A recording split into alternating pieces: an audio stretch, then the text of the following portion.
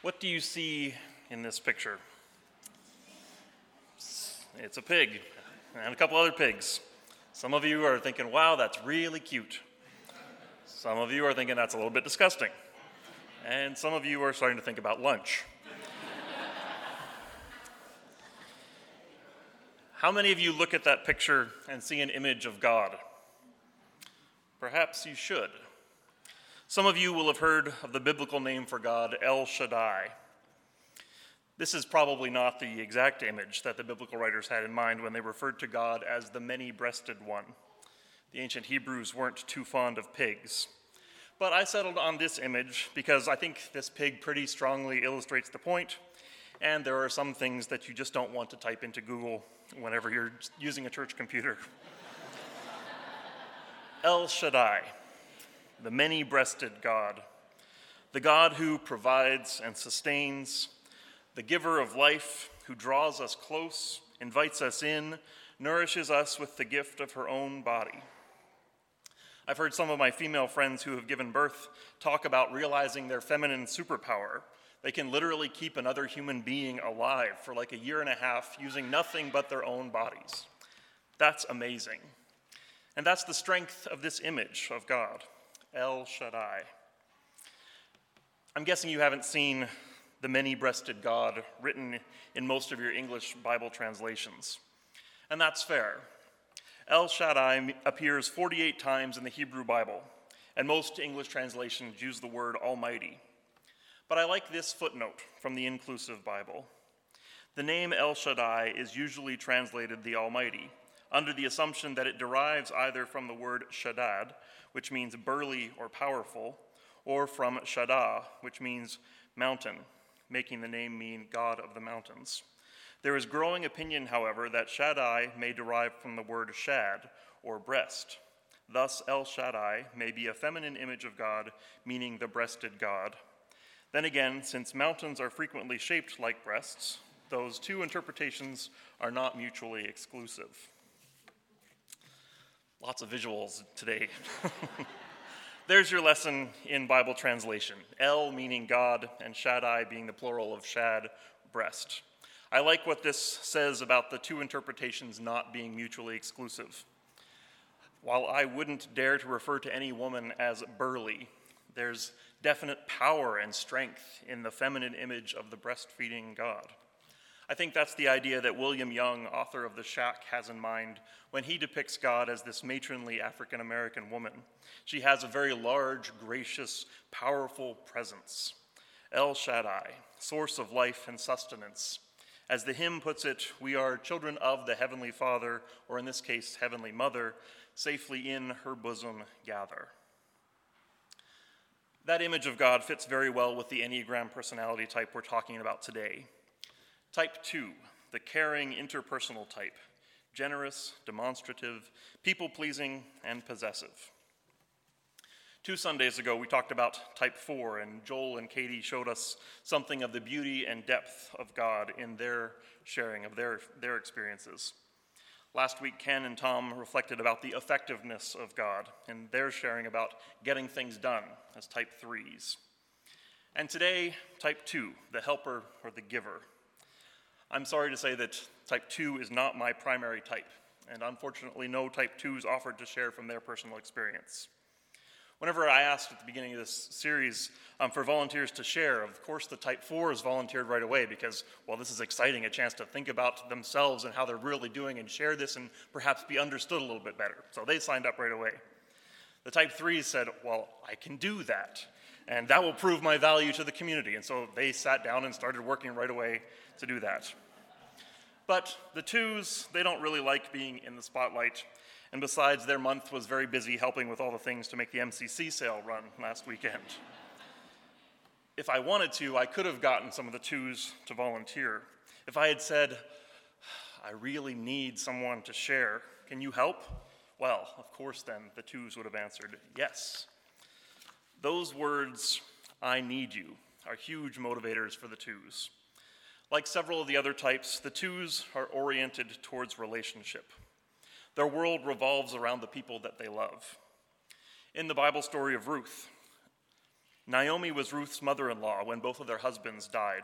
In that culture, there was no connection between them after their husbands. It was all about that relationship. And when their husbands died, Naomi urged Ruth to go on, take another husband. She was still young enough to make a new life for herself. She owed Naomi nothing. But what did Ruth say? Where you go, I will go, and your people will be my people, and your God will be my God. That's definitely the mentality of a two, choosing to value relationship, to give the relationship the priority even over their personal identity. Where you go, I will go. Twos are also great at identifying people's needs. Hospitality is definitely a gift for most twos. They'll be the first to notice that your drink could use a top-up. They wouldn't dream of showing up empty-handed when you invite them over for dinner. If you've ever been hosting a party and you've been so busy hosting and taking care of other people that you've forgotten to eat yourself, you might be a two. Another classic two story in the Bible is when Jesus went to the home of Mary and Martha. While Martha is busy being the perfect hostess, Mary sits at Jesus' feet and listens to his teaching. And after a while, Martha is really frustrated with this. She's so frustrated with Mary's uselessness that she goes to Jesus and says, "Lord, do you not care that my sister has left me to do all the work by myself? Tell her then to help me."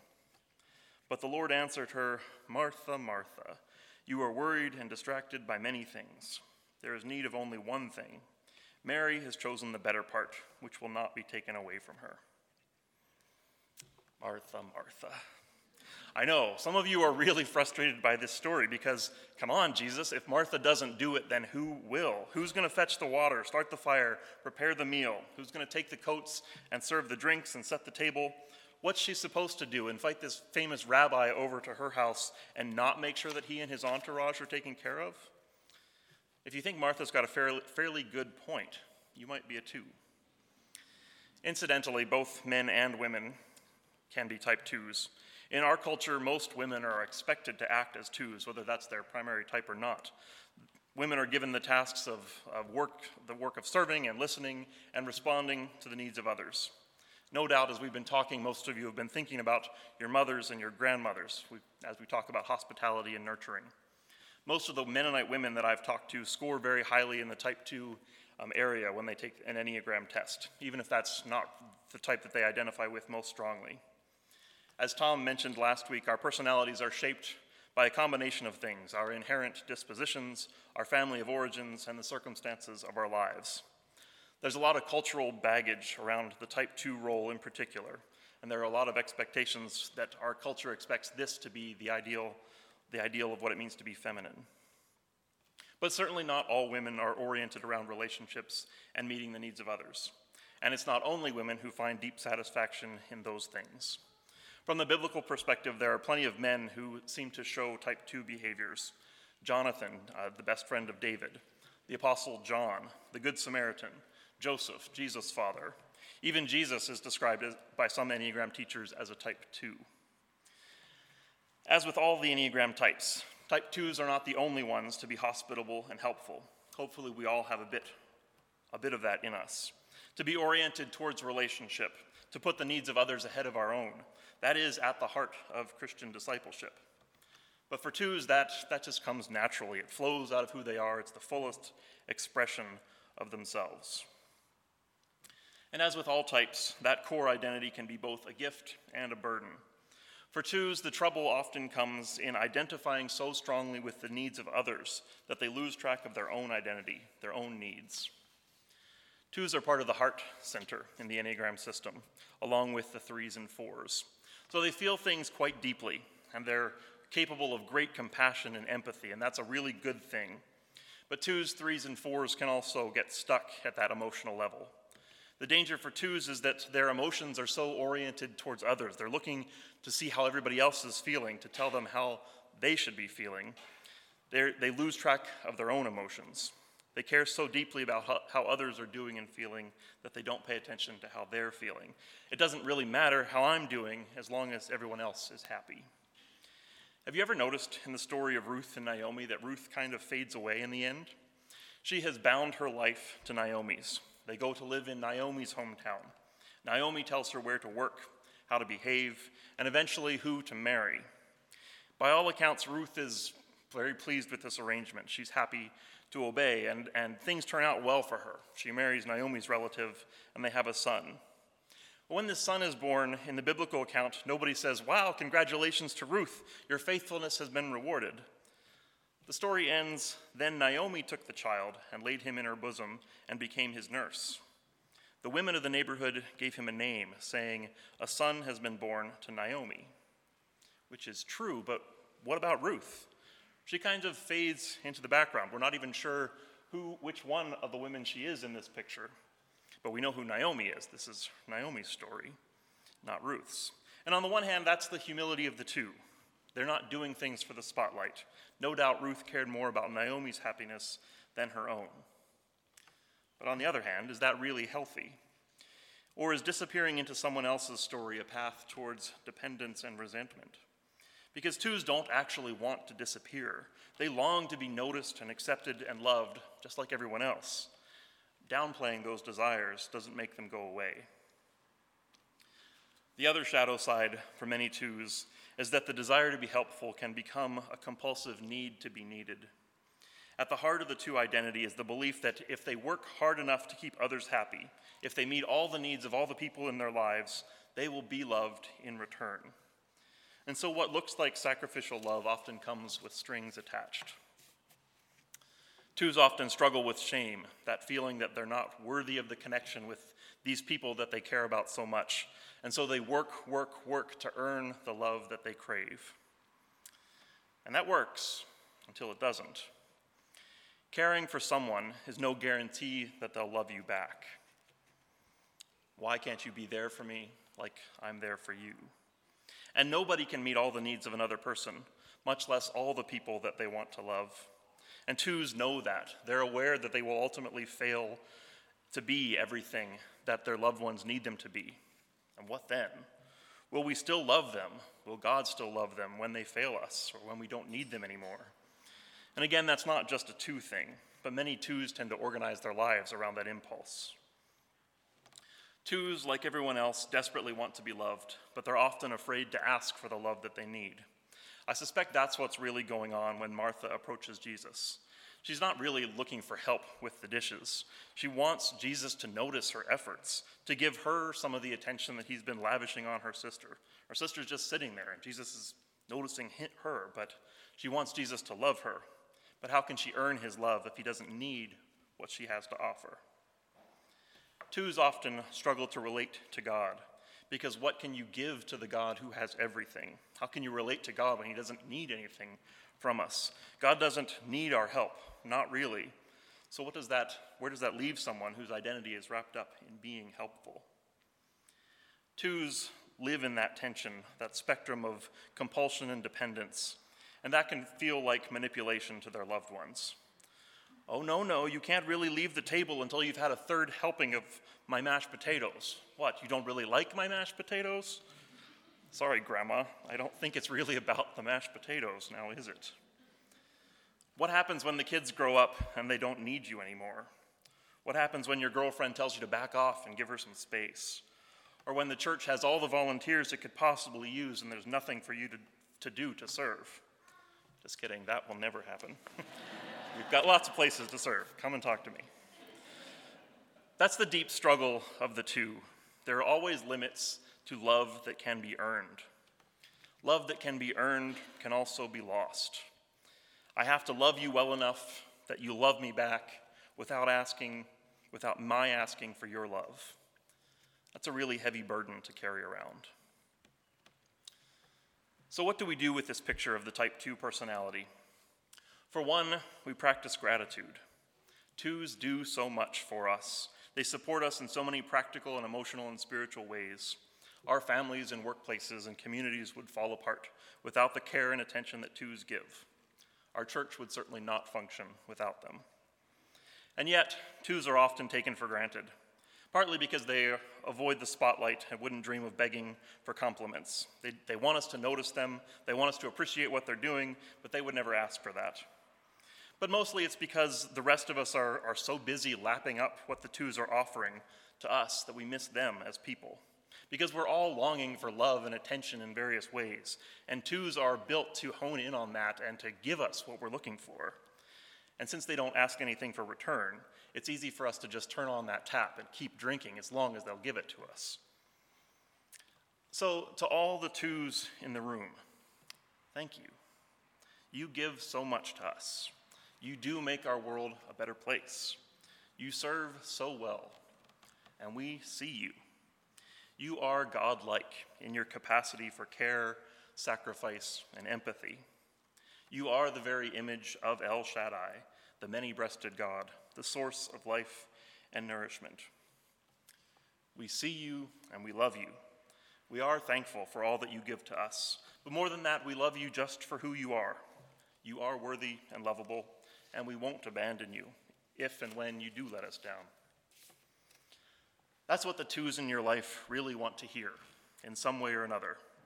So don't make them work for it. Pay attention to them. Whenever you can, give back to them the care and nourishment that they give to the rest of us.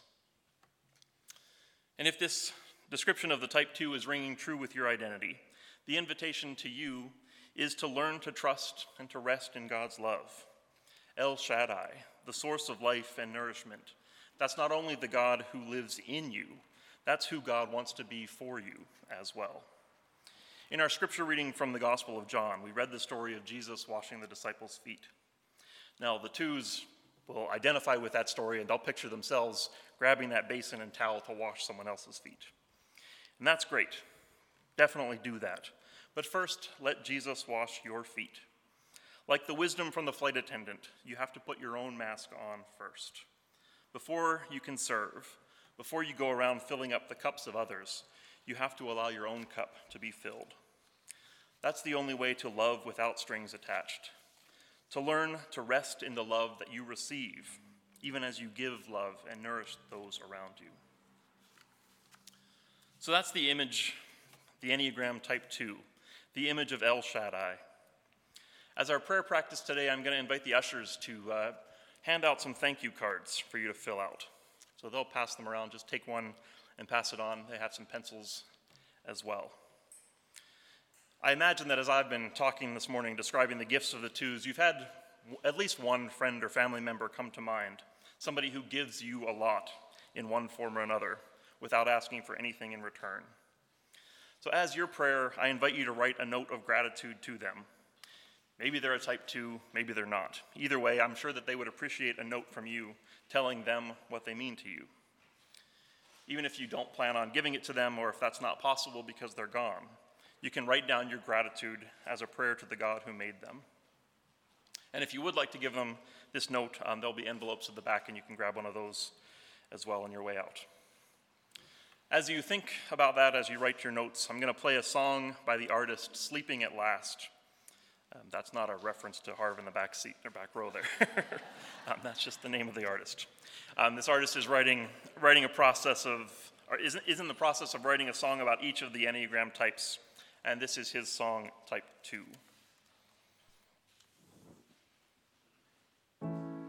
Sweetheart, you look a little tired.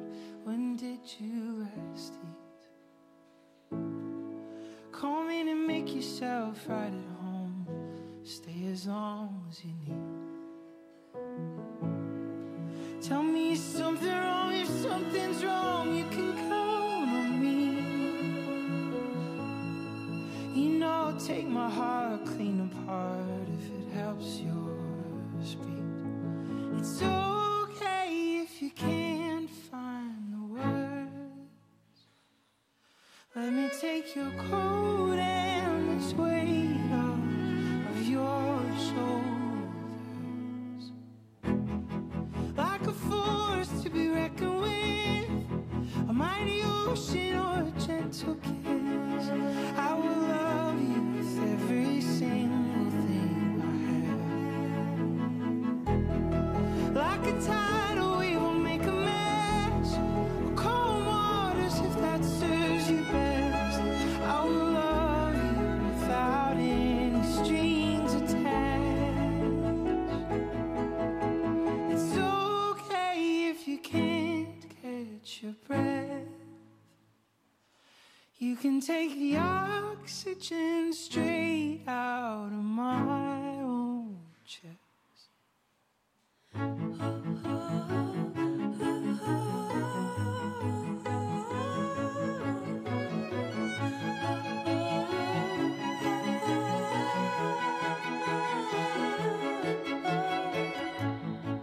I know exactly how the rule goes. Put my mask on first. No, I don't want to talk about myself. Tell me where it hurts.